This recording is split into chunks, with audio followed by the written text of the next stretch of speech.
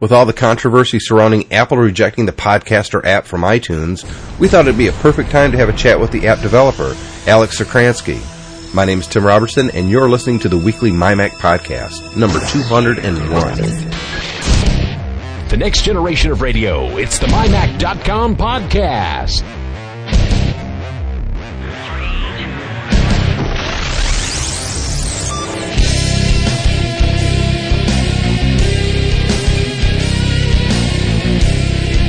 And it's the 201st episode of the MyMac Podcast. This is going to be a really feature-packed show. We've got a lot of people on the show this week, so we're going to jump right into the big story, of course. Let me first introduce our current cast of characters. Owen Rubin is joining us this week. Hello, Owen Rubin. Hey, good to be back. Good to have you back. Neil Monks, I listened to you last week talking to David Cohen. Liked hearing you so much, I invited you to be on the show this week. So I really want to thank you for coming on, man. Thanks, Tim, and thanks for inviting me. And David Cohen, you're back with us. I'm back, yep. And we have a special guest this week, Alex. I knew I was going to do that. Alex Sakransky. Hello, Alex. Hi, everybody. How you doing? My voice. I knew how to say your last name, but the problem was my voice started cracking right then. You got nervous. It's all right. That's all right. Absolutely. It's my first time doing a podcast, so nerves, butterflies, that sort of thing. Now, Alex is an iPhone developer, and honestly, Alex, it seems like the last 2 weeks, all the Mac news has been about you and your application Podcaster. Let's start right there.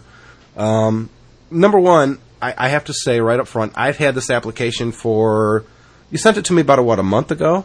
Yeah, that sounds about right. About a month ago, and we invited you to be on the podcast at that time to come on and talk about this, I thought, a really cool application.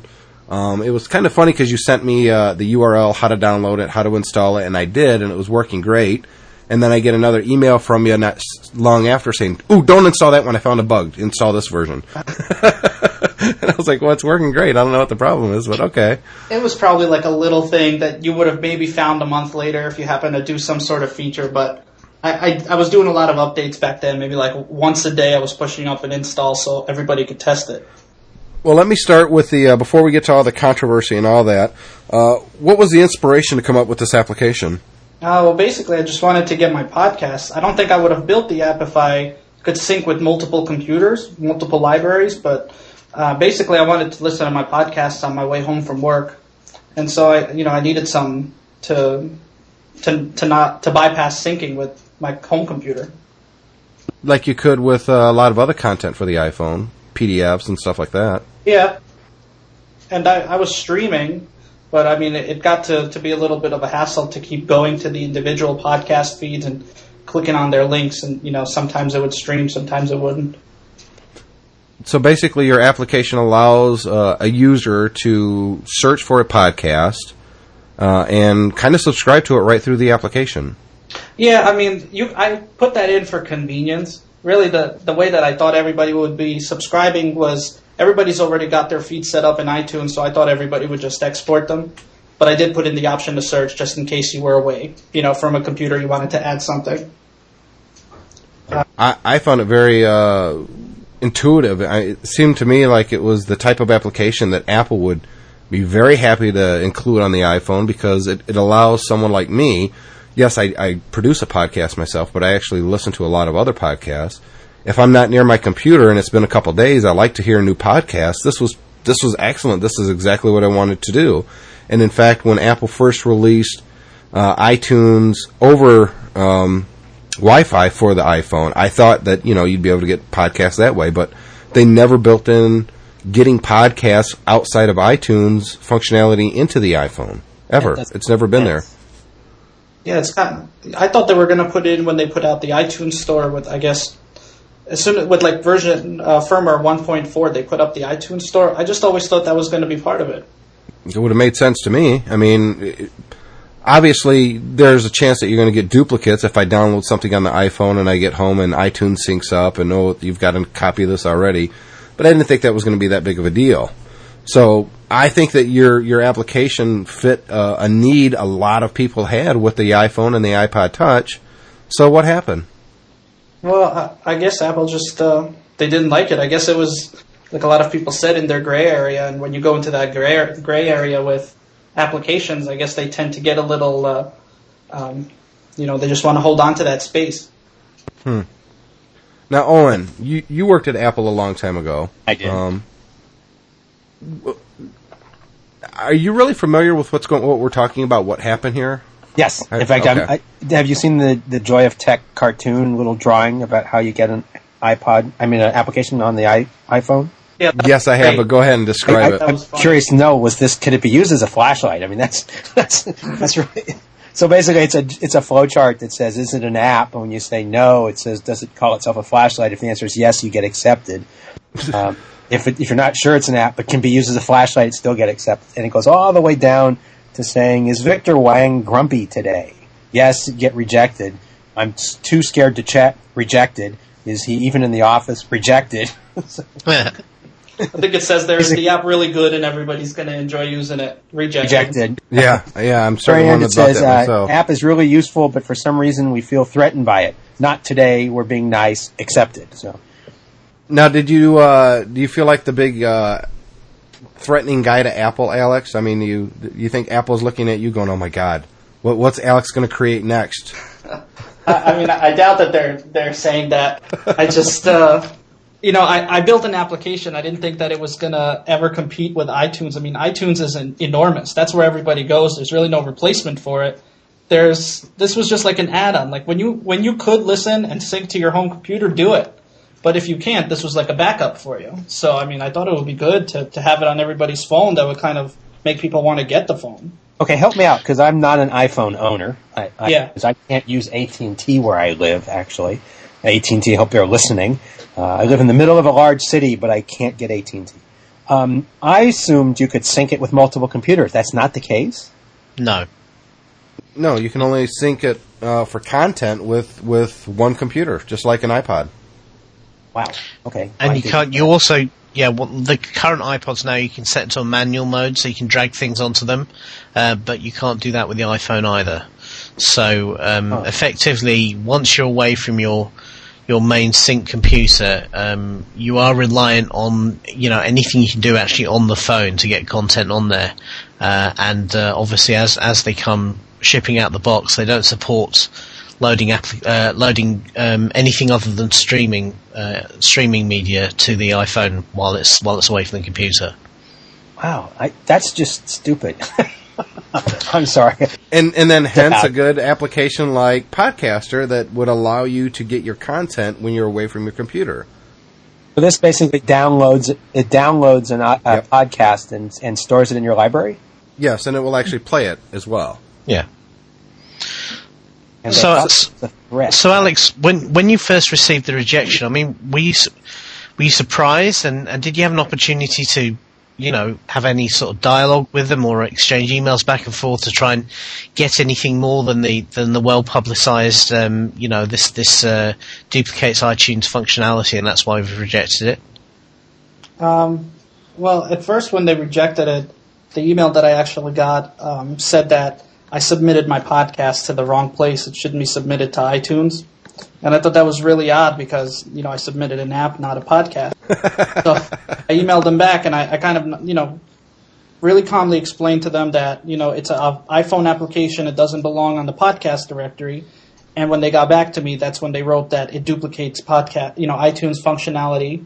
And they told me that that was it. I haven't heard from them since that. That was the last contact Apple's made with you? Mm-hmm. That was last Friday.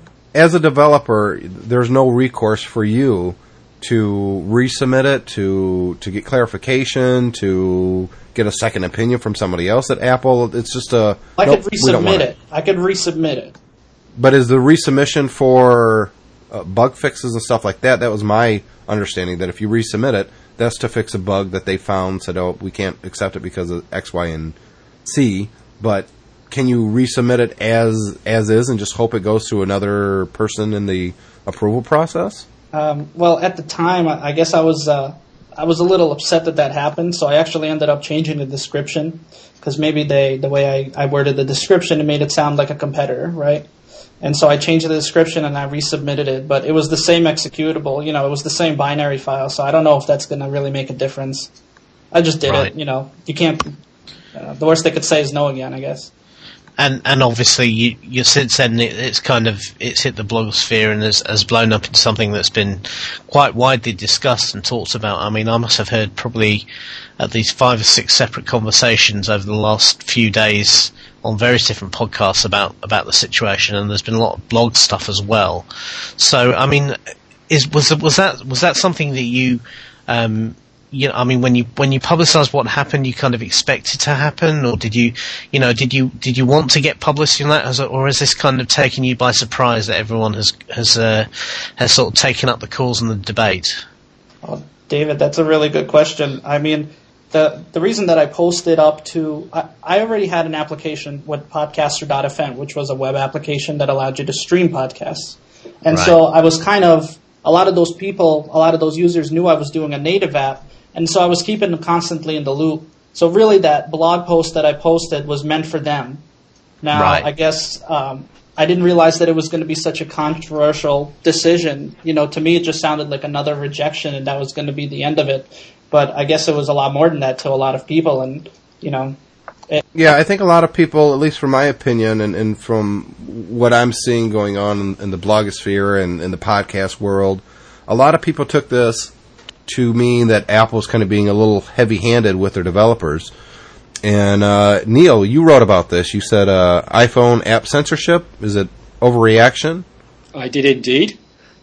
And what's your opinion? Do you think that we're all just kind of overreacting to this, or do you think there's some valid points on both sides? Well, I think, if you're asking me, do I think that Alex has been treated unfairly? Do I think that Apple have made a mistake by rejecting his application? I'm sympathetic to that point of view. I think they did make a mistake by rejecting it. I don't think Apple are doing themselves any favours by alienating developers. I think what my criticism of the blogosphere, if you want to put it that way, is that they're looking at the iPhone as if it's a platform for which developers should be producing software. And I think that's missing the point of what the iPhone is. You're going to have to explain that. Yeah. Okay, the iPhone is not being sold as a device with an operating system onto which people are expected to walk around and use it in the same sort of way that they would use a Windows PC or a Macintosh. It's sold as an appliance, as a cell phone with a built-in iPod and a built-in camera and various other bits and bobs. But it isn't being sold as a computing platform. You don't think so? Wow, I would say 6 months ago that's true. I would say today that's not true anymore. I would agree with Owen, but go on, Neil. I want to hear you out. I think what we're missing here is that the 5 of us here are computer geeks. We're people who enjoy messing around with hardware. We're not the 99% of people who buy Macintoshes or who buy iPhones. Most of the people who are buying iPhones are buying them as telephone iPod combinations. What they want is a telephone that plays music and does a bunch of other things. If they can add on a few little doodads that do useful things for them, that's great. But I don't think that's what the majority of people are buying iPhones for. Go ahead, Owen. Or go ahead, David.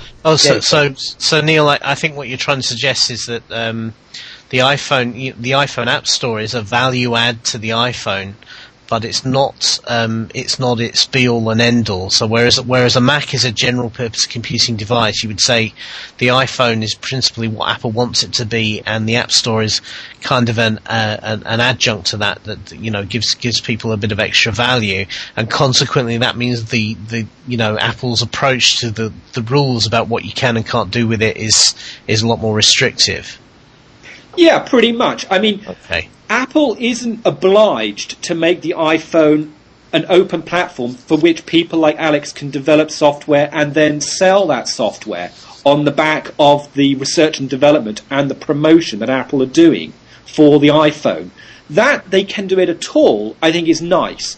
And as I said in my blog piece, I think in the long term, I think people like Alex are going to be essential for the iPhone if it's going to keep its predominant position. I think Apple are shooting themselves in the foot if they prevent people like Alex from developing useful third-party applications. Yeah. What I'd say, my contention to that is, though, that Apple isn't just allowing Alex here to develop for the iPhone. Alex has to pay money to develop and release his software for the iPhone. It was $99, correct, Alex? Yeah, that's right. It was $99 to join for a year. Yeah, so I mean, it's not like Apple's doing this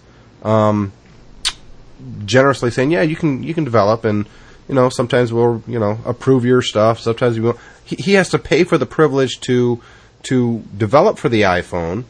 yes. There's no set guidelines out there that I've seen, and I am an iPhone developer too, and at least in name and not in skill. There's nothing out there that says this is exactly the type of application you cannot develop. Tim, we'll come back to that when you get rejected, okay? Yeah. Right. Hopefully it won't, but I'm kind of prepared for it now, thanks to Alex, unfortunately. Well, I was kind of like halfway ready to be rejected, but with a reason that I would be able to address and resubmit. Yeah. Why did you think that you were going to be rejected? Why was that in the back of your mind to begin with? I always thought maybe the downloading, I never limited downloading to only Wi-Fi. So okay. I thought they might have got back to me and said, can you limit that? So can I make a comment on this? I'd like to comment on something that comes back to mind why Apple might be doing this, at least in my view. And I'm going to go way back to the video game market when Atari made the original cartridge video game. And one of the things they blamed on killing that game in the long run was the plethora of crap that appeared for it on cartridges. Mm-hmm. And they always said, gee, Atari should have limited and controlled what got released. What Nintendo did with the and then Nintendo did it, PlayStation does it, Microsoft doesn't. They all do it now because they want to try to have some sense of quality control. But the key word there was quality, and this is obviously a quality product. It's not, it's not something that breaks and crashes and bombs. That said, Apple used to have this. I mean, when I worked at Apple, we used to say we never develop anything inside that some developer on the outside would develop. That doesn't seem to be the case anymore. And I wonder if maybe you've stepped on a future update to iTunes that they just don't want to talk about, and they're afraid that you're actually taking away their thunder on that. Yeah, I mean, it could be a future feature, but I mean, there's no reason that somebody else can't do it either. I mean, you and I agree on that. But I guess it should be managing quality.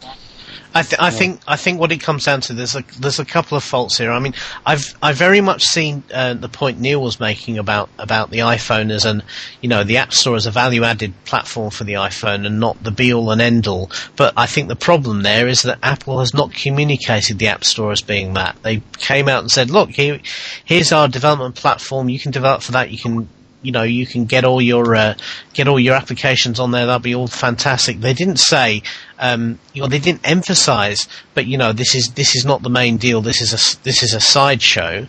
I think the other thing they've also been very bad on is the communications they've been giving out to people on the rejections, on the application. The actual application supply process and the approval process has been really, really poor. And I've been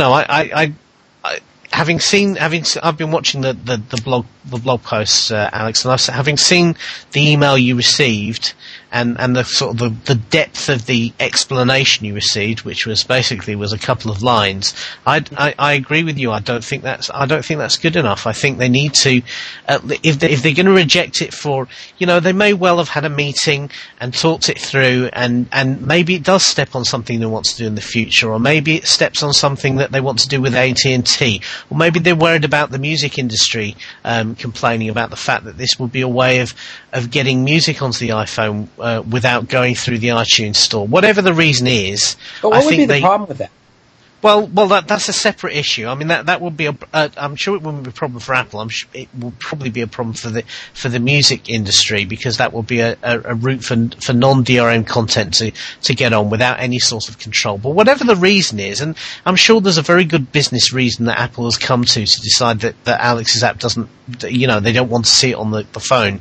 I think really, the deal should be they have to sit down with you, Alex, and say, well, look, this is what it is. We've got, without disclosing their business secrets or whatever, they should say to you, well, we have something in the pipeline, or we have something that's incompatible with, or there's a whole list of reasons why your app, is being rejected, and try and work something out with you and say, maybe you could make some changes here, or maybe this is just this area which needs to be sorted out, and then we could reconsider the application, rather than just the flat, no, sorry, it's not good enough, and these cryptic one-line or two-line descriptions that they've come up with. I just don't think it's fair to the developers, to be honest.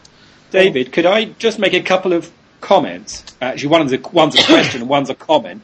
I think the fact that Apple are being very secretive and giving very cursory explanations is absolutely par for the course for Apple. They are just appalling at communicating information outside of like keynote addresses and things. And I think that's an ongoing battle everyone's had with Apple. Getting any kind of information out from them is very, very difficult. Probably because they are anxious about letting out secrets for products that are going to come along. Or maybe it's just paranoia, one or the other. Yeah. The question I was going to ask, primarily for Alex and I suppose for Tim, if he's a developer as well, is whether a developer can ask up front to Apple and say, look, I want to develop an application that makes the coffee in the morning. No. Will that sell? Will that fly? Can I get that in there? It's not built into the system at all. There's no way to do that. Well, and there's no way. That would be a great start. That would be an excellent start. And the other problem that we've run up against, the team that we have together to put together to create our app, and it's not even a very good app. I mean, it's kind of a jokey app, but nonetheless. Is it a flashlight? No, it's above a flashlight, but no, and it's not a to-do list. It's something that hasn't really been done yet. So, but I'll leave it at that. But my problem, and I think Alex will probably agree, is the NDA that developers can't talk to each other. Really? You mean there's no developer program yet? Well, everything's under NDA. If you join the developer program, you cannot talk about developing the applications with anybody, including other developers. Correct, Alex? Seriously. Well, I mean, I guess that's true. There still are very, very brief resources. There's mailing lists. Those are the only ones that I've been able to find that kind of help.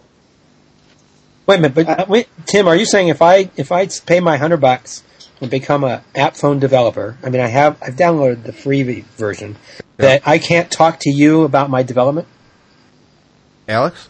Well, I'm pretty sure you can't post anything online about it. You could probably talk in a room together, but you guys can't publicly share any of the information.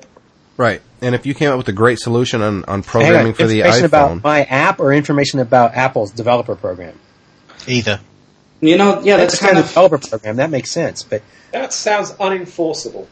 It does sound... Well, it is. It kind of is. Because like I said, if you look at the Apple mailing lists, there is plenty of people asking for help and other people replying to them. Yeah, precisely. And I can't imagine any court in any country outside of the Soviet Union actually enforcing a law like that. Well, the way they enforce it is they just would never publish your app. That's quite a different thing, which is Apple being bastards, which is, again, par for the course. So, Neil, I want to go back to your comment, though, that you said that the phone is not an application platform. If you'd said that to me a year ago, I would agree with you 100%. One of the reasons Apple didn't open it up in the first place is because they wanted a stable device that didn't crash. I guess they'd watched the Palm Pilot and its problems, that they crashed every 15 seconds. But I think today it's just the opposite. In fact, there are many articles and blogs and everything about the next level of application platform development being small handhelds, exactly like the iPhone. And Steve Jobs never really sold the iPhone as a cell phone. If you remember back into 2007, when I was sitting there in the audience when Steve Jobs introduced the cell phone, the iPhone, he said they wanted to make a great mobile email client and a great web browsing client. And we also wanted to have a phone, and boom, boom, boom, boom, boom, and they do the whole shuffle thing, and look, it's the iPhone. So he never really sold it as a telephone that has a few extra functionality features. They sold it as a mobile computing platform, one for email, one for browsing the net. Yeah, Tim, I don't disagree with that. But I think the reality is if you go onto the high street or you go to a shopping mall, the people who are buying iPhones are the people who are bored with the cell phone they've got now. They're not professionals who are saying, I need a mobile computing platform. I disagree with you. I disagree with you. Hang on a second. Let me just come to the next bit.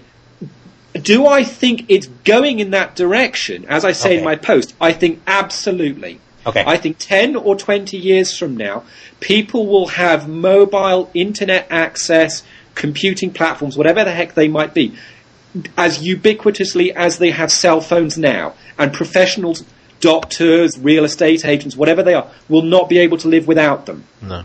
I think Apple has to get there. I think that's we do need to accept that they've only been in this whole market for a little over 12 months, and they've shown this year that there are various areas where they need to do some learning, and hopefully this episode will be something that they learn from. But just come back to you, Alex. I mean, what's your position now in terms of podcast of the application, and then any further developments? Has this put you off developing for the iPhone, or are you still thinking about what you can do with Podcaster to try and claw back some revenue from the effort you've put into it? Yeah, well, if I didn't finish it, if I found out right at the beginning that I couldn't build it, I wouldn't have even bothered. But since I already built it, I don't know if I could keep supporting it. I'm going to wait to see if I hear back from Apple, in the next few weeks. I'm going to do my best to keep supporting it and keep building onto it. And for the few users that I have, I'll keep doing it for them. I'm hoping to actually go and try to develop for a couple of other platforms, just because I know a lot of other people out there have different platforms that would love to have this feature. Right. Yeah. And I take it, in one respect, the publicity around what's happened, can't have been a bad thing for you personally, in terms of it's raised your profile, and people know who you are and what you do now, which I suppose is something you can take away from it. Well, it's definitely not been bad for me, but it's been a little scary because I don't know if Apple's gonna kind of come down knocking down my door. I'm always It's a little scary to be in a position if there's even the slightest chance that Steve Jobs can call you on the phone, because I'm straight up scared of him. I would not. He's a pussycat. So wait a minute, it's in the store now, right?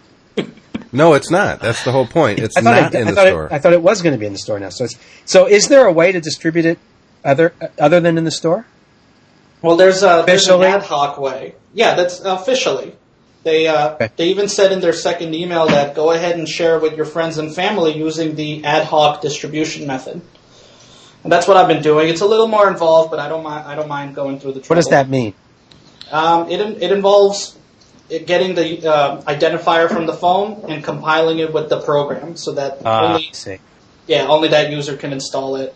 And it's a huge pain in the you-know-what, too. I mean, it's nothing that I would want to have to go through every time. It's kind of the method you would use if you developed an application for a corporation internally, and you want to make sure only your staff could get access to it. You collect their unique phone IDs and then bake that into the app. So that's kind of how you're doing it. Exactly. There's the part of me that's been a hacker all my life, and I mean that in a positive way, but what's to stop someone, now that you can do that, from building a website where someone logs on, puts their ID in, you compile a version and download it to them? Well, that's kind of what he's doing right now. I mean, you should automate that. Well, the site does that to a point, but I don't want to write any software to start breaking into Apple's systems. So I'm just doing it by hand for now. Is the jailbreak community at all appealing to you at this point? It is. I don't know how much I'd have to edit the application to put it on a jailbroken phone, but I would love to get it out to those people. They've actually been asking. I guess Cydia, there's some sort of framework for the iPhone. Yeah. Familiar with that? No, I know what it is, but I don't have any working knowledge of it. Some people have been asking, telling me that they'll only get it if it comes out for that. Would you do you think the jailbroken society of people out there, they would be interested in paying money for an iPodder application? Well, it's kind of weird. They already have Mobilecast, which is a really good application. I mean, it does what Podcaster does, and it's already for the jailbroken phone now. It'd be great if I could start competing with them on the jailbroken phone while they start competing with me in the App Store. That would be ideal. But I don't think the App Store is going to happen. Well, I think a lot of this comes down to at least a perception of heavy-handed Big Brother telling you no, that you can't develop this after the fact. That this is clearly not something that is competing directly with iTunes. And there has been some pretty big publicity out there for other applications that's been rejected. And I think yours kind of pushed people over the top. They're like, you know what, this is getting a little crazy. Yeah, I think they just got fed up by the time my application. Yeah, I wonder if what they're just not telling you the whole story, and maybe this particular app violates some contract with AT&T or some other such nonsense that they're just not willing to talk about. I mean, I don't see why they wouldn't want to disclose that info. They would put an end to all of it. You would think. People just want to get clarification on it. Yeah, you would think. At least it would let you know how to change it so it could be accepted. Well, just a couple weeks ago, they rejected the Pull My Finger application, which, in a lot of people's opinion, was a very tasteless type of application. But that's a type of application that I think I would pay 99 cents for. I think it's kind of funny. My little kids would get a kick out of it. Yeah. What I'm not willing to spend, right? But what I'm not willing to spend 99 cents on is yet another to-do list or a flashlight app, which are up there for sale on the iTunes store.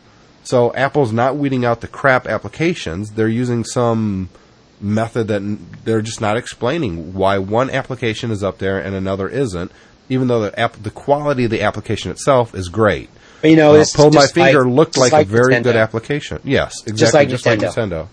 And they would tell you why you were turned down. You just were rejected. Right. And as someone who's actually used Podcaster, and I've been using it before most people even knew what it was. It's a very good application. It doesn't compete with iTunes at all. It wouldn't replace iTunes for me in getting podcasts. But it was great for me to go out there. I'll give you a prime example of what I would use it for. Kevin Smith has the Smodcast. He releases it whatever week it comes out on.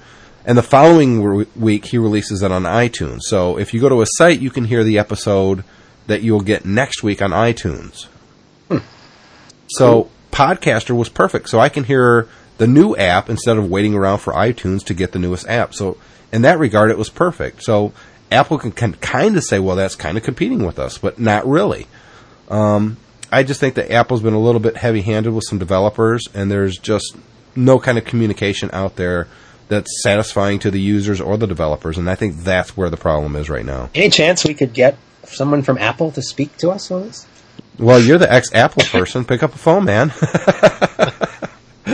Pick up the phone, Owen, and say, hey. We should invite them to a podcast to talk. Yeah, because Apple is so forthcoming in coming on shows. Yeah, I think the odds are pretty slim on this one. Yeah, I know. I can. It's wishful thinking, you know. Tim, let me just put a different question out there. Would we be reacting any differently if this was Microsoft who had said this? Oh, I think so. I think people would have been even more upset. And I think a lot of people would have said, well, that's just like Microsoft. Alex, you want to say something to that? Well, does Microsoft pull apps from their phone, or is it just, I didn't think they were controlling the apps at all, so I don't know if they would even be in a position like that. Sorry, Alex, Owen, I didn't mean specifically that they would be pulling the rug from underneath developers' feet, although they do that from time to time. I mean, what Apple are doing, and what we're accusing Apple of doing, is promoting this fear, uncertainty, and doubt. They're creating an environment where developers don't know what they can do and make money from. And that fear, uncertainty, and doubt is something which is very associated with Microsoft. But because we're all Apple fans, we tend to hold Apple to a higher standard. And I don't. I've said this repeatedly, again and again and again, in articles and blog posts. I don't believe Apple deserve that belief they play at a higher standard. I think they can be as much of a bastard as Microsoft, and have been. And I think they're doing something here. They're playing hardball. They're not being nice to the little people, of which Alex is one. Because it's not in there's nothing for them to lose, or at least they don't perceive at the moment there's anything for them to lose. Interesting.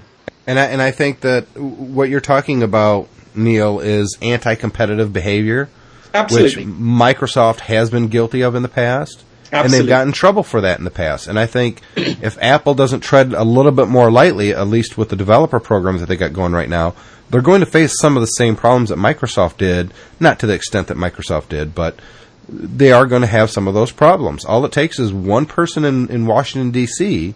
getting a whiff of this, saying, hey, wait a minute, that's not right, and moving in and starting an investigation. And it could start with something as simple as the Podcaster app. As sad as it is, Tim, it's easily defendable because it's their closed platform. That's what it comes down to. Yeah, the biggest change Apple could make here, if they really wanted to stop pissing people off a little bit, was not charge you the $99 until you actually get one published on the site. Because then they can say, look, there's no risk involved until you publish, and then it's $99. If they changed it like that, then you couldn't sit here and gripe. I think the biggest problem is that you pay in advance for an unknown, and I find that problematic myself. Yeah, but you can understand why they're doing that, Owen. They're doing that to drive away casual developers who they're not interested in. Absolutely. But, I mean, the problem is that $99 is not much of a deterrent. Okay? You know, Alex, how much was your app going to sell for? It's going to sell for $5 in the App Store. So you needed 20 downloads, which you'd get easily, and you get your money back. So there's not a whole lot of deterrent I agree. In $99. And they're not really going to scare anybody away. You know, I mean, look, the beer mug was, how many beer mugs have been sold, right? To me, that's a casual developer, okay? Yep. So I don't think they're really getting what they want to do with that. I think they just need to either hold off on their charge or be more forthcoming on why you may get rejected. And in a case like this, I just don't understand it. To say it competes with a functionality they don't have is incorrect. Isn't that Apple admitting that they're being anti-competitive when they say, well, this competes with our product and we want to be anti-competitive and not allow you to do that? Of course it is. Yeah. So do you think that's actionable? I think we need to be careful about what we say here. You know, all the developers have signed an agreement. I think everyone needs to be completely clear whether there's any legal nuance in the agreement that can be applied to what's happened here. But those agreements are always going to be in Apple's favor. They wrote them. Well, that's fair enough, but nevertheless, everybody who paid their $99 signed them and said that they would abide by them. So if there's something buried in the small print in there that is applicable to this, or to this sort of situation, then everyone has to accept that it may be there. I'm not saying it's out in the open, because obviously if it was out in the open, everyone would know about it, but there may be something that from a legal point of view could be interpreted like that. I think that's point one. I think you're 100% right. I think the other thing as well is it's impossible to accuse Apple of being deliberately anti-competitive unless you're absolutely certain what the reasons behind the rejection were. But in this specific case, Alec has a letter from Apple saying this duplicates functionality in our own application, and thus we're going to reject it. That is, to me, the definition of being anti-competitive. And given that there's so many apps up there that duplicate functionality, it's not like that they seem to only care if you duplicate their functionality, right? Exactly. Go ahead, Alex. Well, I heard that they might be trying to just set a precedent so that maybe Amazon can't come in, build a store. Whoever else can't just come in and build their own store that'll take away business from iTunes. I think that's what it comes down to. And that very well could be. Do you accept that, though, as a valid reason for your application being rejected? Well, no, of course not. But I think the reality of it is that that's what it is. Yeah. But I think what that's coming back down to, Tim, is my argument that the iPhone at the moment is not a platform in a mature sense. If it was a platform that was going to encourage developers to come into it with imaginative, useful programs, it would have to be something where anybody can load anything they want onto it, just like we can go buy a CD from any store, not just an Apple store, and load it into our MacBook Pros and off we go. At the moment, it isn't like that.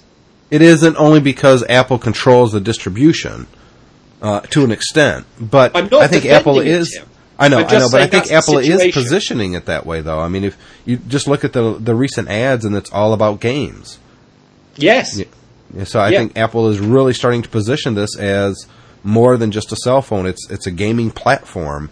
It's a computing platform with, to-do lists and all these other type of applications. And they're starting to reject some applications for dubious reasons. I just want to be a bit critical about that, Tim, very slightly, because you're seeing it from a US perspective, where the cell phone market is very different to, say, South Korea or Japan or even parts of Europe.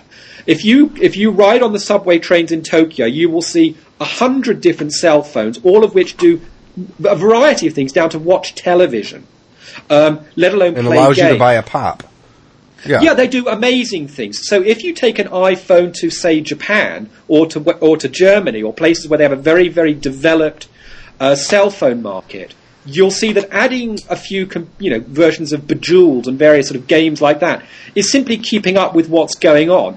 In the US, where you've got a different cell phone market, largely for historical reasons, and because of the size of the country, these little bolt-on goodies you can get as applications make the iPhone very, very different from competing cell phones. Yes. So I think one has to be very careful about saying, well, Apple are selling it as a platform, because it's really very similar to cell phones in many other parts of the world. Well, so let's take a competing product, the Palm, which has been around for years, and I've argued this a couple of times. Apple didn't invent this. Actually, the Palm OS did. I've had a Palm for 6 years where I could go get applications, anything I wanted, and added it to them. And I controlled what I downloaded to it. Palm did not. Now, granted, it created a platform that crashed a lot because there was no quality control, and that, to me, is a major problem. But that's a completely open device. It sold, very well when it came out. In fact, it was the iPhone of its day, right? So absolutely, right, and that Sorry, go I ahead. think David will remember.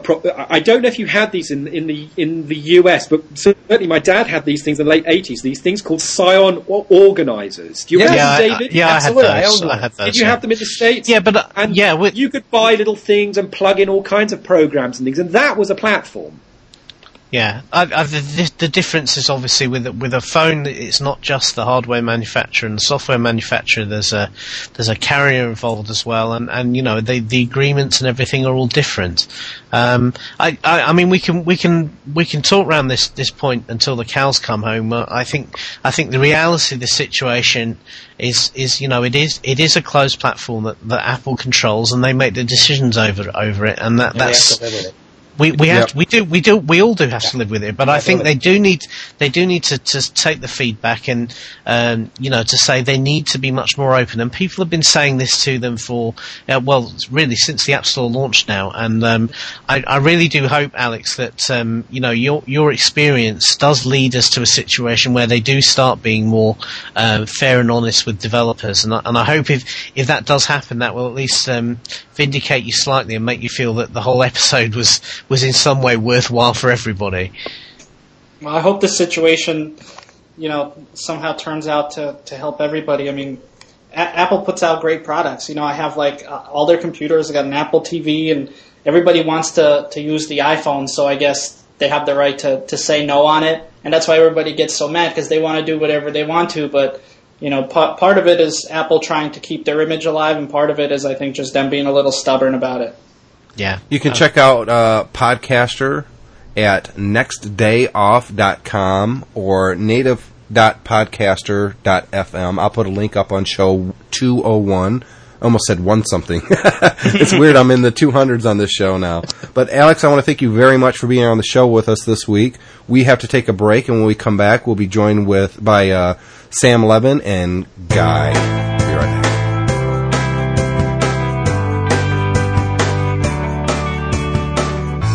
And we're back, and it's time for Cool Mac Picks with Sam Levin. Hello, Sam Levin. Hey, guys. How are you doing? Doing great. Looks like you got 3 really cool picks this week. Oh, yeah, I have 3. I actually had a lot more, but I figured we'd have to save them up for next week. But a lot of cool stuff, and they actually are not just Mac products, but they could extend to Mac. One of them, of course, is iPod related, but it could be for Mac, it could be for PC. So let's just get into it. The first one is from a company called iHome. And iHome makes a whole line of really cool peripherals for the iPod. Now, they make them for PC, Mac as well, because you can just simply plug this into your aux jack. And it's a rotating alarm clock for the iPod Touch, and I've tested it with the iPhone. It works great, and I really dig this, Tim. It's unique because you can tilt it landscape or vertical, Yeah, I'm looking at it on the website, and it comes with a remote control too. This looks pretty cool. It comes with a remote. It's a dock so that it will power your iPod or iPod Touch or even the iPhone. But what's cool, guys, is that when you turn it, either way, the clock positions properly. So it understands that it's kind of like an accelerometer per se, but the clock turns the right side up properly. It's got different settings for brightness. So at night, if you don't want it so bright, you can turn it down. I think it's cool because you can watch movies right on your nightstand. I mean, it is so. I've tried it on the iPod Touch. I tried it with the iPhone. I haven't tried it with the Nano, the older Nano or the new Nano yet, but I suspect it will be the same. It'll work the same way. Looks neat. Speaker is pretty darn good. And of course, you can plug this into your computer, your Mac or PC, and it will work. You know, it's a speaker. Awesome. So I like it. It's called the iHome Rotating Alarm Clock. $79.99 from iHome. From iHome, they make a slew of other products. Next week, we're going to talk about one or two other products that they make because they're pretty cool. Next is STM. STM is a company located in Australia, STM Bags, and they came out with a really cool roller bag called the Large Rogue. And if any of you are into traveling for 1 or 2 days, and you need to bring your MacBook Pro, this is for you. It's got a pretty nice sized cavity inside of it for your MacBook, up to a 17-inch, and it's got plenty of space for your clothes. It's a normal roller bag that has the container in the area for your MacBook Pro. I tell you, that's something that I can use because I've got some cheap rollerway bag that I've been using for a while that I got at Best Buy, and it's just a piece of crap. It doesn't work. This is STM is known.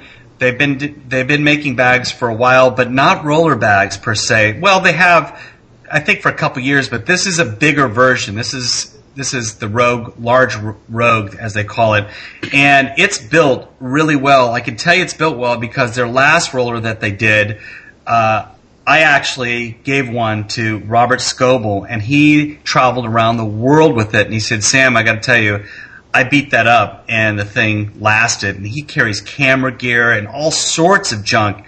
But if you go to the website, we listed the URL. You'll see all the different compartments. The rollers on it are like rollers from Rollerblade. Yeah, I was going to say, they look very tough. I mean, they don't look like the cheap plastic ones that you usually find on these bags. They're not. It's worth the price. I believe it's about $169. That's the retail. You could find it cheaper online. I looked at a number of places online, and they make a whole slew of bags that support MacBook Pro, other types of cool handbags as well, or messenger type bags. STM, they're just a bunch of really cool people and they're also Mac people. They carry Macs everywhere they go. So check it out. It's called STM Large Rogue Roller. And then last up, our friends at Smile on My Mac came up with a new update to PDF Pen Pro. And I think I went over their stuff before, but This is brand new. It's PDF Pen Pro 4.0. And I thought we should just tell everyone about the update. It's still $99 for the product. For the Pro version, they have a cheaper version that's just called PDF Pen, but this now has OCR built into it. So PDF Pen I use all the time to edit PDFs. They do a really good job. If you want to edit and you want to put your signatures on PDFs, you can do that. And now it's got OCR built into it. So I think it's there's an upgrade price if you have the older version, but if you go onto the site, you'll see the different features. They've just done a really good job, and of course, they're hardcore Mac people. That's where they came from. They came from Apple, and they just make really great productivity software. So check out Smile on My Mac. We listed the URL, and we'll do some fun stuff with these guys later. Looks like a neat application. I'll have to check that out myself because I have a pretty big need of manipulating PDFs myself. I do have Acrobat Pro, but if this has a lot smaller overhead, I'm definitely interested. Well, there's Acrobat Pro correct me, it's like $500 or Yeah, it's not cheap. It's $500. No, and it's a great product. I mean, they refined it. Adobe's done a great job, but for $99, you can get some of the core features, and maybe there's certain things that you really don't need and that Acrobat has, and this is good enough. But I've been using PDF Pen Pro for years, and it works. These guys know their stuff, and it will read all your standard PDFs. Go onto the site and check it out. I think they've done a very, very solid job. Next week, we're going to go over other accessories and maybe some apps and maybe some iPhone goodies. Why not? Cool. Well, thanks for being on the show this week, Sam. We'll talk to you next week, and we'll be right back. Thanks, guys.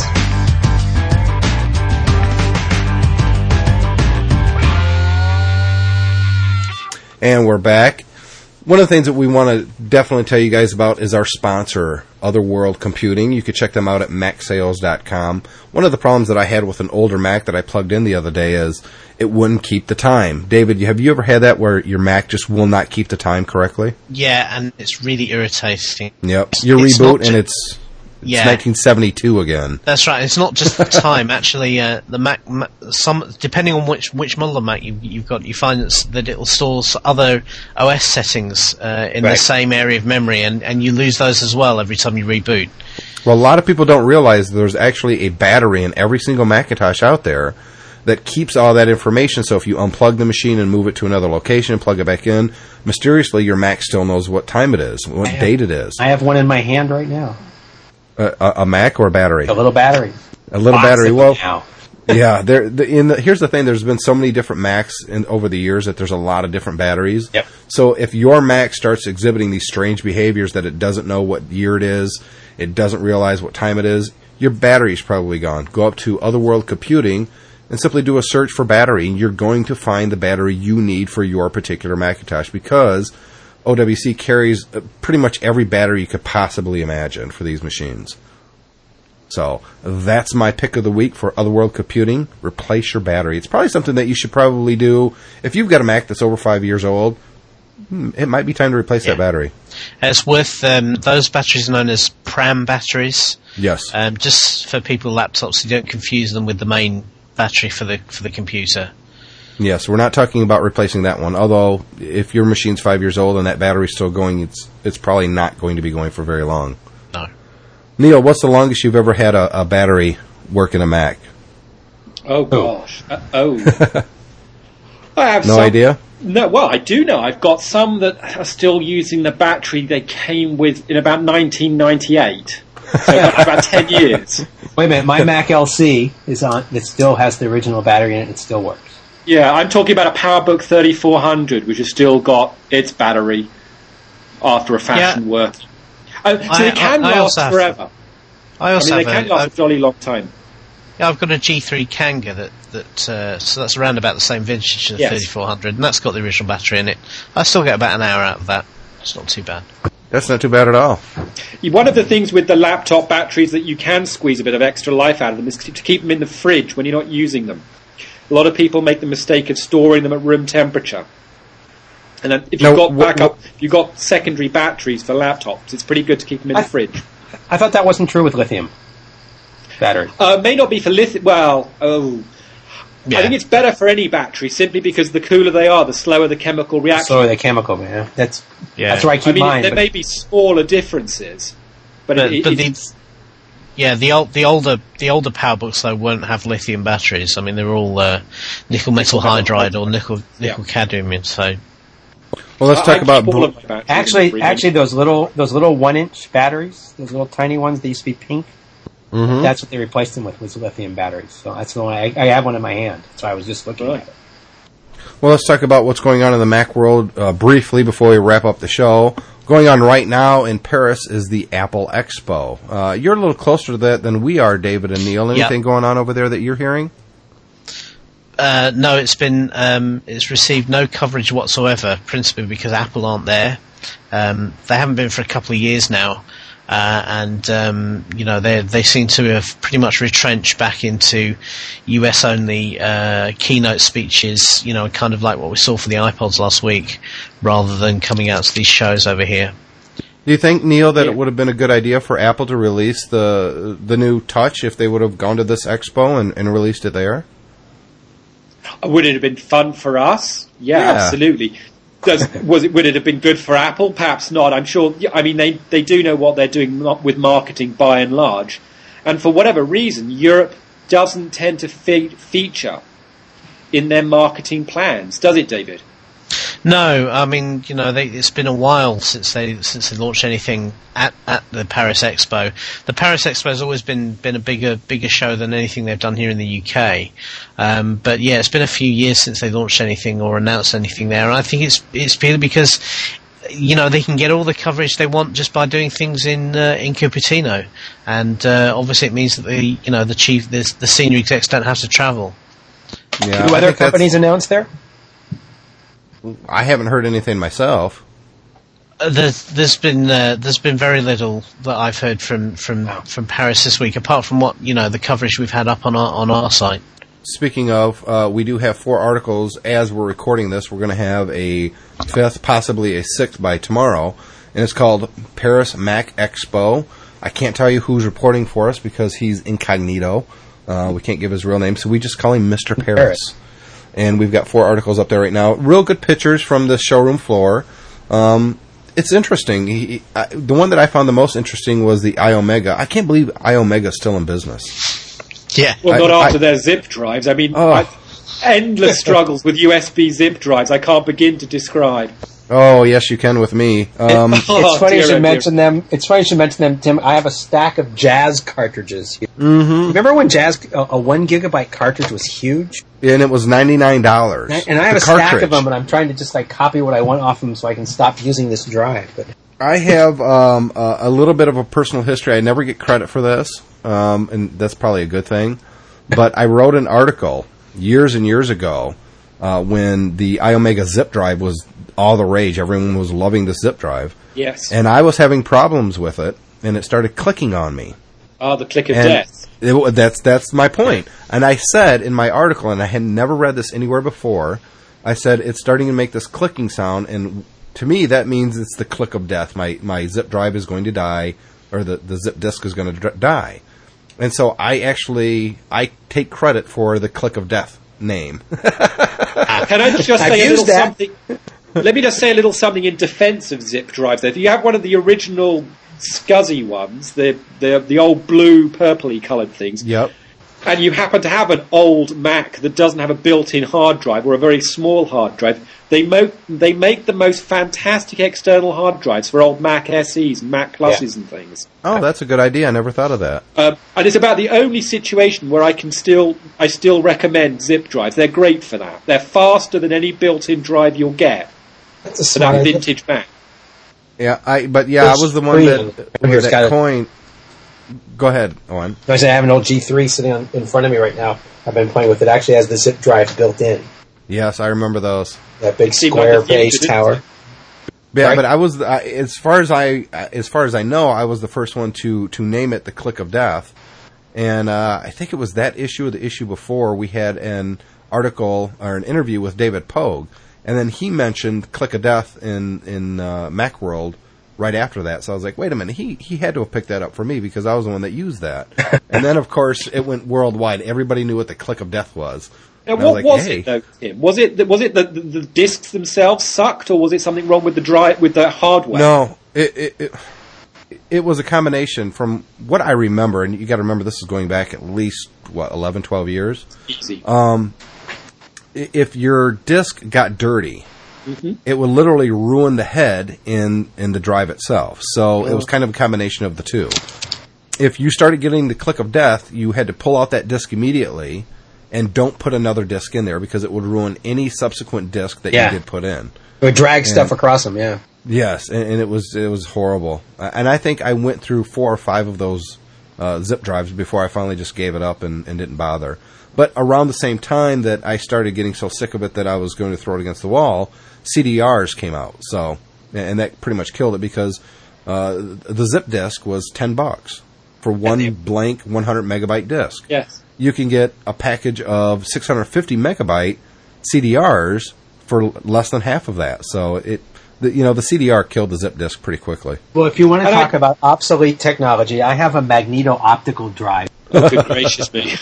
And you remember the Next Cube? It played those Next Cube discs. This was a SCSI drive for Mac that was an MO. Wasn't SCSI fun, though? Doesn't that take you back? No, it does. I still have a SCSI card in one of my Macs. I still... I did up until my first G5. That was the last machine that I actually had a SCSI card in it for, and I don't know why. I never used a SCSI. Well, no, I take that back. I had a 10,000 RPM Barracuda drive that was like, I don't know, 1 or 2 gigabytes. It was pretty small. But it was such a fast drive that I always put the operating system on that drive, on that G5, and it just booted up like you wouldn't believe. It was so fast. I had a huge RAID array that was SCSI and would boot incredibly quick. Yeah. I mean, FireWire's great. USB's fine, but I still don't think that when you're talking about high-end systems, anything, at least for external, was as fast as SCSI. SCSI was just quick. But the problem was, of course, you'd run into compatibility problems, or, if you had 2 drives on the same chain that was, one's same a slave, ID. one's same ID, and it was a nightmare. It really was. I can clearly remember pulling the pins out of discs and trying to, let's try this one. Right. Early Macs, you could put 6 drives out there on a single chain of, you couldn't do that on a PC. They had 2 drive slots, right? So It was actually pretty cool in its day. Apple released Mac OS 10.5.5. Has everybody updated yet? Any horror stories? No, seemed to work fine. I was a bit surprised that I downloaded the entire... They have a 600 megabyte option. It took forever to download. I had another computer do that. And it threatened to take 1.7 gigabytes of my hard drive up after installation. It looked... So I don't know what the frack they were installing in there, but it's an awful lot of stuff. Yes, it's pretty big. But I think it's worth saying, actually. I always prefer to download the combo update, which is the largest version of the update, and apply that to all my Macs rather than use software update, because I find sometimes if you use software update, sometimes you can find it doesn't work properly. I've never had a Mac fail to do an update from the combo update, whereas I have them. You get that thing where you run through software update and then the Mac reboots and then it doesn't always come back straight away. Whereas you don't tend to get that with the combo update. So if you have the time and the drive space, it's worth downloading that 650 meg file, I think. Yeah, I would agree with David. I'd make that. I mean, and to burn it on a CD, do all the Macs in your house at once. You can download the 600 megabytes overnight. It just makes life a lot easier. Absolutely, I agree with you. And for us, I've got 4 different laptops that I need to update, and plus the iMac. And, running software updater on all of them becomes kind of a big pain. Yeah. But I have found, because both my daughters and my wife, they all have MacBooks now, I'm constantly, well, I don't want to say constantly, I'm often going to their machines and checking software update because they never update anything. I'm constantly going and making sure that Time Machine is still working and all their digital photos are backing up to the time capsule. And it's just a big pain in the butt still. It's not intuitive or easy to do. So I do have one thing that stopped working. My USB headset for Skype doesn't work. Oh dear, yes, of course. Which is why I'm not on my headphone right now. I wonder if that's a problem with Skype or is it 10.5.5? Well, it's the same Skype. That didn't update, but the only thing's changed on both my Mac sitting in this room, where they both went to 10.5.5, and the headphone stopped working. Well, there's something in there changed then, definitely. This is a very strange headphone that I got, because it has a volume control on the wire, but when you press the volume up-down button, it changes the external volume on the Mac, not the volume on the headphone. Oh, that's really strange. It's the stupidest thing I've ever seen. Huh. Did anyone notice on the release notes for 10.5.5 there were a lot more of them than is usually the case? You read those? Well, I usually read them myself. To know what the heck I'm downloading, sure. Absolutely. I mean, Apple changes so much, and for me anyways, this is a production machine. I do my work on it. If they're changing something drastically to an application that I'm using, I don't want to update right away. Sure. And usually they say cryptic things like fixes, bugs, and security, blah, blah, blah. But this time they seem pretty detailed in listing exactly what they're changing. So what's the big change? There's a whole load of security updates. There's a few extra functionality improvements. As Neil said, there's quite a comprehensive list. In particular, and I think this is quite important for listeners to be aware of, there's been some problems announced with DNS over the last few weeks, where some fundamental flaws in the way DNS works has been found. That means it's possible for a hacker to poison a DNS cache and spoof it. So if you type, PayPal.com, you can redirect to a phishing website, and you can do that without the user being remotely aware of it. So all of that stuff has been dealt with. All the DNS stack has been patched in 10.5.5. I wonder if that's going to help John Farr, because on our intercompany staff email list, he's been having major problems where he'll type in, eBay.com and he'll end up at, Amazon.com for whatever strange reason. It did sound like from the symptoms that there was something wacky with this DNS setting, so we'll see whether that resolves his problem. Yeah, pretty strange. I'm just looking at their release notes. They've got about the Mac OS X 10.5.5 update. Doesn't actually seem to say anything about DNS. Got a little bit about Samba servers and Kerberos, but doesn't actually seem to be saying explicitly anything about security and DNS, unless I'm missing it. If you go up to there's a guy at Macworld who normally, whenever there's a OS 10 update, he goes through the Rob Griffin. He goes through the change files and actually picks out some of the things that are going on underneath, and I'm pretty sure I saw it mentioned there. They didn't fix that pub sub agent dialog box, though. That really bothers me. I was hoping that would get fixed here. Do you guys all see that? Nope, you have to explain it. Okay, well, since I've turned on syncing, where I actually use the mobile me between my machines, I get about every sync interval, whatever it happens to be, a little dialog box pops up that says, Pub Sub Agent wants to use login keychain. Please enter the keychain password. And there's no place to click remember this. So every N minutes on both my machines now, I've never seen that. This thing pops up, and I've been reading on the web, there's a ton of people complaining about it, and Apple seems to be ignoring it. And I was hoping 10.5 was going to fix it, but it did not. That is I've never heard of the problem. I've never experienced it myself. It's annoying. You get this dialogue all the time. It's the what do you call that? The sync, the mobile me syncing. So and you don't get the always allow tick box in that dialogue. No. It's it's got a details check and a little question mark. And when I turned off the syncing, it goes away. And there's a lot of people complaining about it. So I don't. That is very curious. But I'm syncing everything, like bookmarks and smart folders and mail, and I'm trying to remember everything you can sync in there now. I think I sync about everything as well. There's a few, I used to sync, what do you call it now? Dashboard stuff. And I turned that off because that was becoming problematic for me. But other than that, I think it syncs pretty much everything. I have everything but dashboard widgets and dock items. Dock items is the other one that I turned off. Notes, and not Entourage notes. But if I turn off sync, this thing goes away. You might want to try turning off the Entourage stuff and see if it works. It is off. So it's doing bookmarks, calendars, contacts, keychains, mail, notes, preferences. And actually, I love the feature. It's so cool to have it just show up in both calendars. In fact, it just popped up on both machines simultaneously. It's actually very funny to watch it. It just popped up.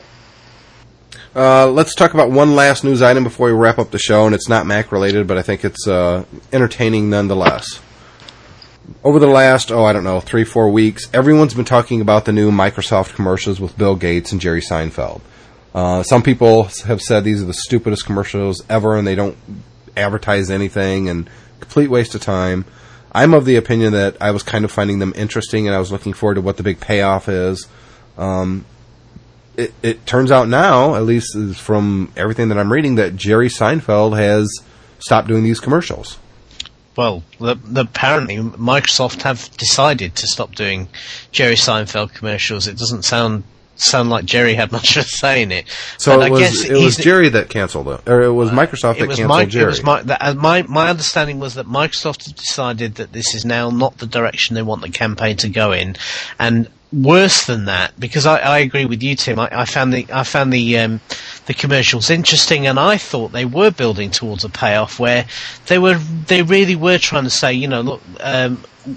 I thought the ads the subtext of the ads were Microsoft is a misunderstood company, and the people who run Microsoft are misunderstood. I thought the whole idea of painting Bill Gates as not, you know, some rich philanthropist, but as just this guy who goosed around with Jerry Seinfeld, and they, you know, go and stay with the family and everything. I thought that was an interesting concept, and I was interested to see how they were going to bring Microsoft, the company, and their products more closely into that. If nothing John else, Hodgman look-alike for the replacement. Well, I think that's exactly. The part. They've having taken the negative reaction and said, we're going to stop doing this. This is after they paid Jerry Seinfeld $10 million. So $10 million for a week's work. That's probably the best payday he's ever had. That's more than he was even paid when he was doing Seinfeld. I'd do it for a year for him for that price, to be honest. Yeah, exactly. You know what bothered me about it, though? That Jerry Seinfeld used to have Max in his show. Yeah, but I don't think we know that, but I don't think the 99.99% of anybody watching someone these said commercials that was his choice.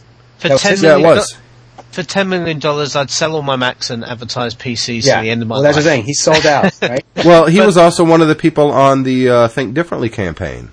Yeah. So, I mean, he's been a big Mac user for a long time, but I really don't think that's why Microsoft canned him. No, but the point is having canned the Jerry Seinfeld ads, they've gone and done the absolute worst thing they could ever have done, which they're going to draw attention to Apple. Yeah, they're going to come up with a response to the Get a Mac ads that will be no doubt really, really lame, and it amazes me how poorly they can manage themselves. It really does. Wait, you're surprised that Microsoft is copied Apple? Here's the thing: has Microsoft got as much online publicity from blog writers and the tech field for any other ad that they've done in the last 10 years as they had for this? I mean, you would find this commercial, the YouTube embedded on websites all over the internet because people were posting them. And we're talking, the last one was 4.5 minutes? I mean, it was an insane amount of time to watch an ad for Microsoft. Yeah. And I think it was really starting, in my opinion, gaining Microsoft some much needed mind share. Absolutely. To counter some of the negativity that's been going on around that company's image for a long time. So what channel have these been showing on? Because I admit I watch too much television. And granted, I have a PVR and I could be skipping past them, but I've never seen one of them. I saw it on football. I've seen it on a couple of the primetime shows that, what was it? I saw it on Eureka. I didn't see that. Yeah, I saw it on Eureka. I missed this week, though. I have to confess I haven't seen these. I don't have a TV set, so I seem to have really missed out on something. Just go to YouTube and watch them on there. I mean, they're worth watching, because certainly if you're ever a fan of the Seinfeld TV show, they're definitely worth watching because they very much have that flavour. I mean, a lot of people were saying, Microsoft have paid all this money for ads about nothing. But they were saying the word Microsoft, and I think that was the key. I thought they were brilliant. I thought it was a brilliant ad campaign. I thought, I can't believe Microsoft would come up with something this intelligent, this smart, this hip, this outside the box. And what are they doing now? Well, I'm just looking at the Huffington Post where they're talking about this, bizarrely enough. And they're making the comment that Seinfeld was a superstar in the 1990s, but in 2008, it's just adding to Microsoft's image as being behind the times. So you can look at this two ways, I think. That's just cheap, cynical journalism. I'm sorry. I actually think that's wonderful. Personally, I really do. I'm sorry. I think that's very funny. Microsoft picks an old comic. It's kind of funny. They couldn't win with that. Whoever they'd picked, they'd have picked some, the hottest comic. Then everyone would go, "Oh, Microsoft, they think they're so hip because they've employed the latest guy." So it doesn't really. That's matter. a no-win situation. I think Jerry Seinfeld makes an excellent spokesman. Although I've seen him live, and he has a terrible live show. I've got a couple recordings of it, and it was pretty good. So maybe it's. By the same token, I'm the biggest. Well, I was the biggest. What's his name? Carlin fan. Loved George Carlin, and then I saw him live about 5-6 years ago. A little longer than that now. Did you want to walk out? I was very depressed. Yeah. The entire thing played out like he was practicing for his HBO special, which is exactly what he was doing. There was no connection with the audience, but that's what we have. With Seinfeld. It felt like he was reading a piece of paper. Right? Yeah, he came on. He did exactly 1 hour, and 1 hour to the minute said thank you, and couldn't even remember what city he was in. He couldn't say how you doing Oakland. He was at the Paramount Theater. He couldn't remember where he was, and he did this rote thing. And then I saw heard a audio recording of him done in San Francisco. The exact same show, word for word. Well, yeah, I mean that's their act. It's not like they change up their act for. But I mean, there was no audience. Right, there was no connection, and that's the same thing with George Carlin. There was no connection. I was kind of disappointed, and I never really looked at Carlin the same until after he died. Then I went, "Oh, I love Carlin." But anyways, you don't think you guys are being a little cynical? You don't think after the first million, most comics have lost their edge? They've lost their. I would agree with that up to a point. Although then I would point to. Well, I would definitely point to Eddie Murphy and say he went from being this guy raw and delicious, and then he's the Nutty Professor, and he's on Disney Channel and stuff. So yeah, but by the same token, you look at someone like 3 times, and he was always. I mean, he was into the audience. He was responding to hecklers in a way that made more people heckle. I mean, he was just into talk to a rapport with the audience. He was great. So, but then I find some people like Chris Rock who hasn't lost their edge. There's still that cynicism in their act. There's this no fear of reprisals for whatever they may say, and he's still the same way. Yeah. So. But just because somebody's funny, that doesn't mean that they're a great stand-up. I mean, clearly. But that's how Jerry Seinfeld started, though. I mean, he was a stand-up comedian. Yeah. But I'd see a lot of comments. Do you think this was a bad move, Neil, on Microsoft's part to can these commercials after just 2 of them without actually have seen them yourself? They would have had no impact on me at all, I'm afraid. I'm not one of those people who buys things because a celebrity. No, I don't think that this was.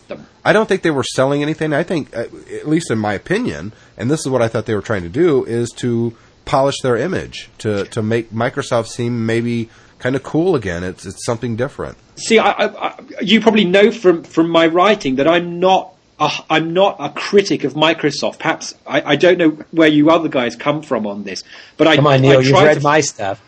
Well, I try to follow Microsoft reasonably closely. I have a reasonably good working relationship with their Mac business unit. I know a little bit about what they do.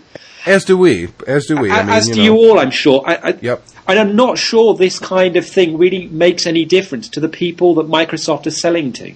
That's a great point.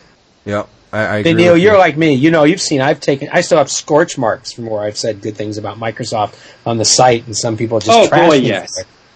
I've always tried to be. I think people give them a bad rap at times. I mean, now Vista was a horrible mistake, and someday they'll actually correct that. But I think they get a bad rap in a lot of places. I know someone has a Zune and just got the 2.0 update on it. It's amazing. Microsoft did some amazing changes. They're like any other large tech company. They do some things well, some things not very well. They don't do publicity very well. I think product-wise, they're really good in the corporate space, but one of their failings is that they productize too far. They have too many different versions of everything. Their product line is far too confusing.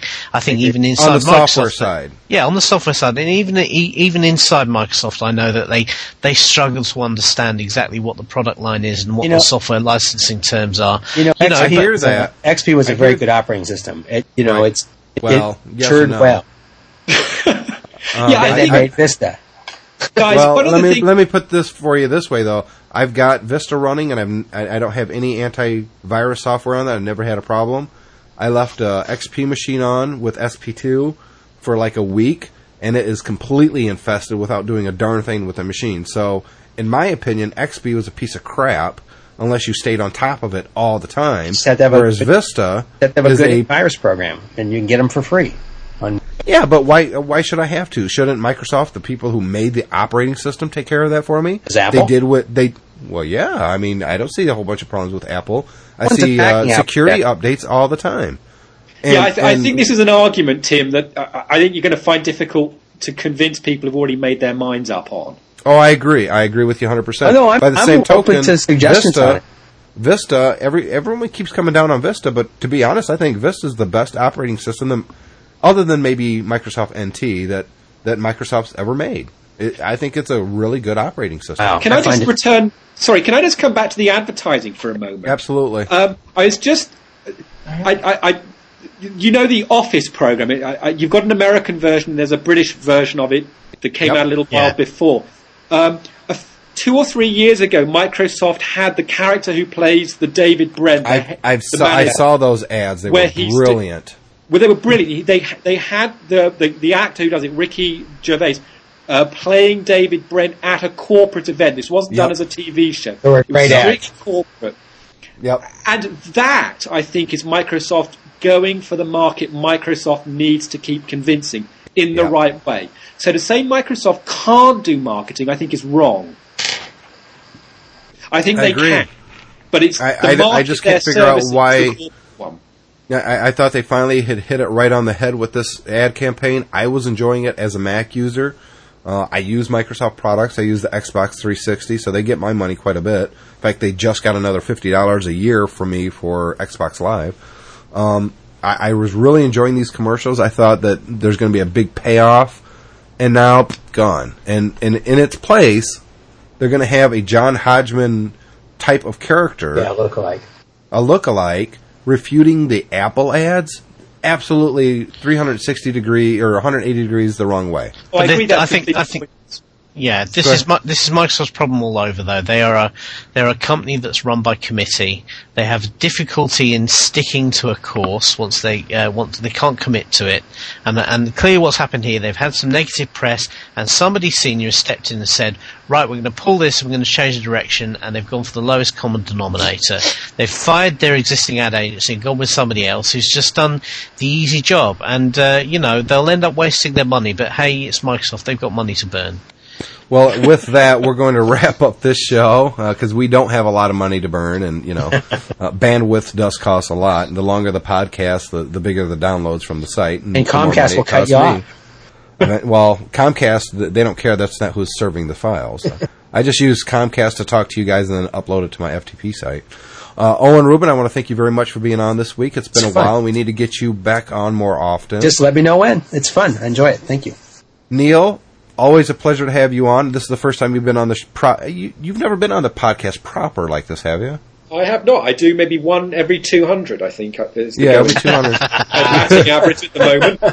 We're going to have to up that ante, I tell you, because I really enjoy having you on. I really enjoyed your Desert Island last week with David. I thought you guys had a really good rapport that I enjoyed listening to. It was great. We should definitely have you and Owen on and talk about old Macs because I think you both have a passion for that. That'd be fun. And David, thank you very much for covering me on this week's podcast, the times that I had to turn down the mic and have a coughing fit and blow my nose because I am sick this week. That's quite all right. And I did say earlier that Guy was going to be back with us, but right when we brought him into the show, getting ready to record again, he had something come up. So we'll probably see Guy next week, and we'll definitely see Sam next week. And I'll be back, Dave will be back, and we'll find out what's happening next week on show 202. Wow, that's going to take me a while to get used to the whole 2 numbers again. So thanks, guys, for being on, and we'll see you guys next week. Good night. Yeah. Thanks for downloading the MyMac.com podcast. You can subscribe to this podcast at our RSS feed at MyMac.com or by visiting the iTunes Music Store's podcast section. Please send all feedback to MyMacPodcast@gmail.com. And thanks for listening to the MyMac.com podcast.